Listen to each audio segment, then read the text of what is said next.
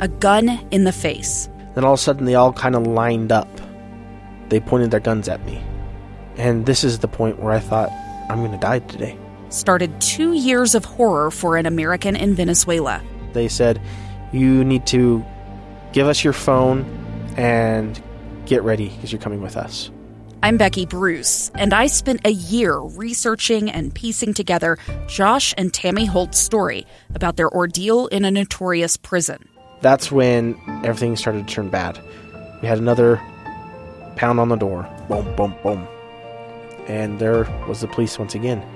You can binge all of the episodes of Hope in Darkness on KSLpodcasts.com or wherever you get your podcasts.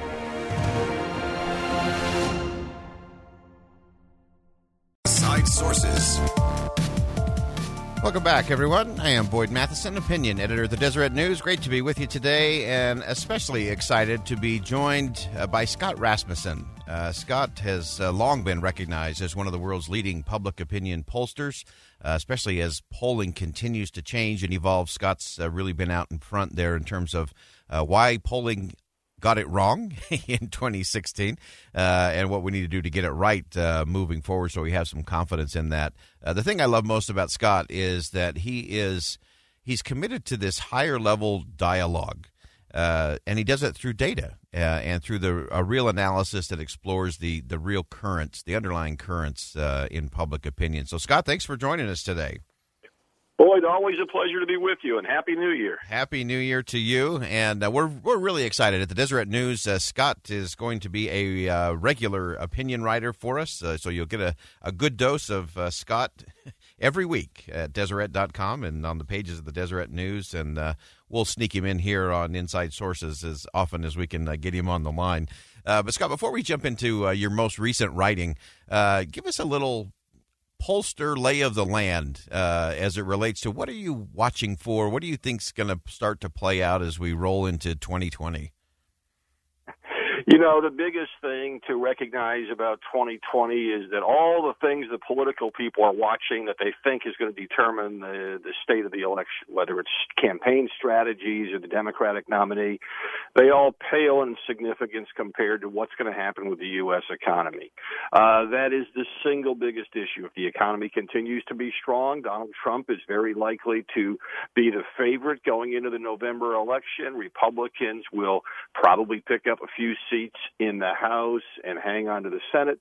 If the economy goes south, well, then the Republicans will be losing everywhere. And so that is the biggest issue. The second thing is on every topic, whether it's what happened recently in Iraq, whether it's the impeachment discussions or budgets or any other issues, we live in a partisan world. If I told a Republican that Democrats thought the sky was blue, Republicans would disagree.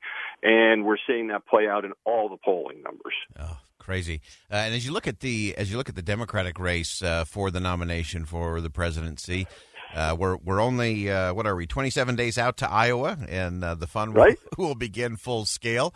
What are you seeing? What are some of the undercurrents that we might be missing in terms of the Democratic race? Well, one of the things people are talking about a lot, is who's ahead in the polls in which state and and they're trying to game out these scenarios. We're just finishing the preseason, and preseason in the political world means no more than preseason in Major League Baseball. So what's going to happen starting with Iowa is voters get to have a say, not just the pundits, and things are likely to change. About half of Democratic primary voters tell us that they could change their mind between now and when they actually go to vote. So there's obviously a lot of flexibility in this. We don't know who's going to win in Iowa, obviously, but we don't even know the significance of it, especially this year. I think there are two wild cards that people are perhaps underestimating. One, Mike Bloomberg. He's skipping the first four races and spending hundreds of millions of dollars in states after that. What kind of an impact will that have? It's never been done before. We don't know.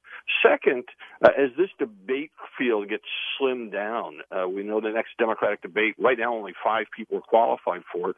That means the people participating have a bigger edge. And one of those people participating, Amy Klobuchar, has never been in the top tier group of candidates, but she does have an appealing general election profile. She's representing a Midwestern state and could be a very effective challenge to President Trump as a more moderate candidate.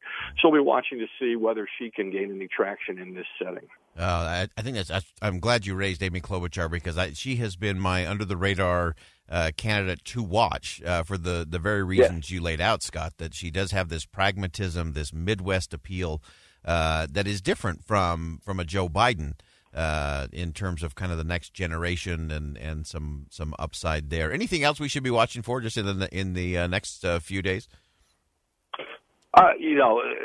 The thing that, again, political people want to talk about the political dynamics, and obviously talking about Senator Klobuchar is one of those political dynamics, or what's going to happen between the battle between the progressives and the more moderates in the Democratic Party.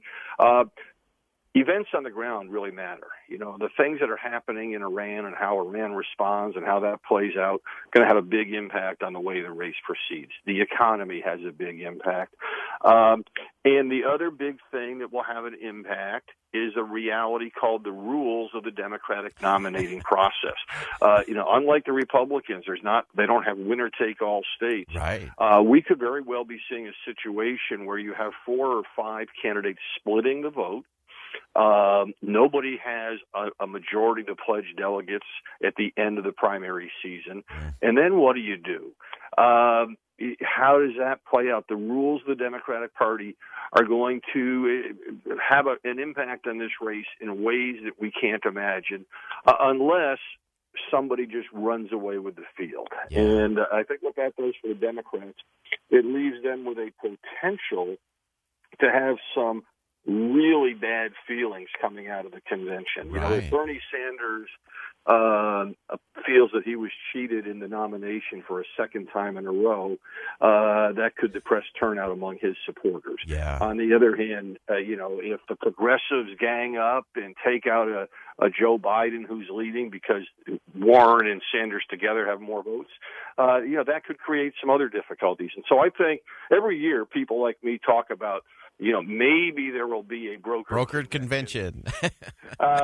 Odds are always against it, but this year they're less against it than most. Yeah, that's just so interesting. If you're just joining us, we have pollster Scott Rasmussen on the line with us, and always appreciate his insight into what's going on. And Scott, you've agreed to join the pages of the Deseret News and Deseret.com with a regular contribution, and you started off in a fascinating place to me.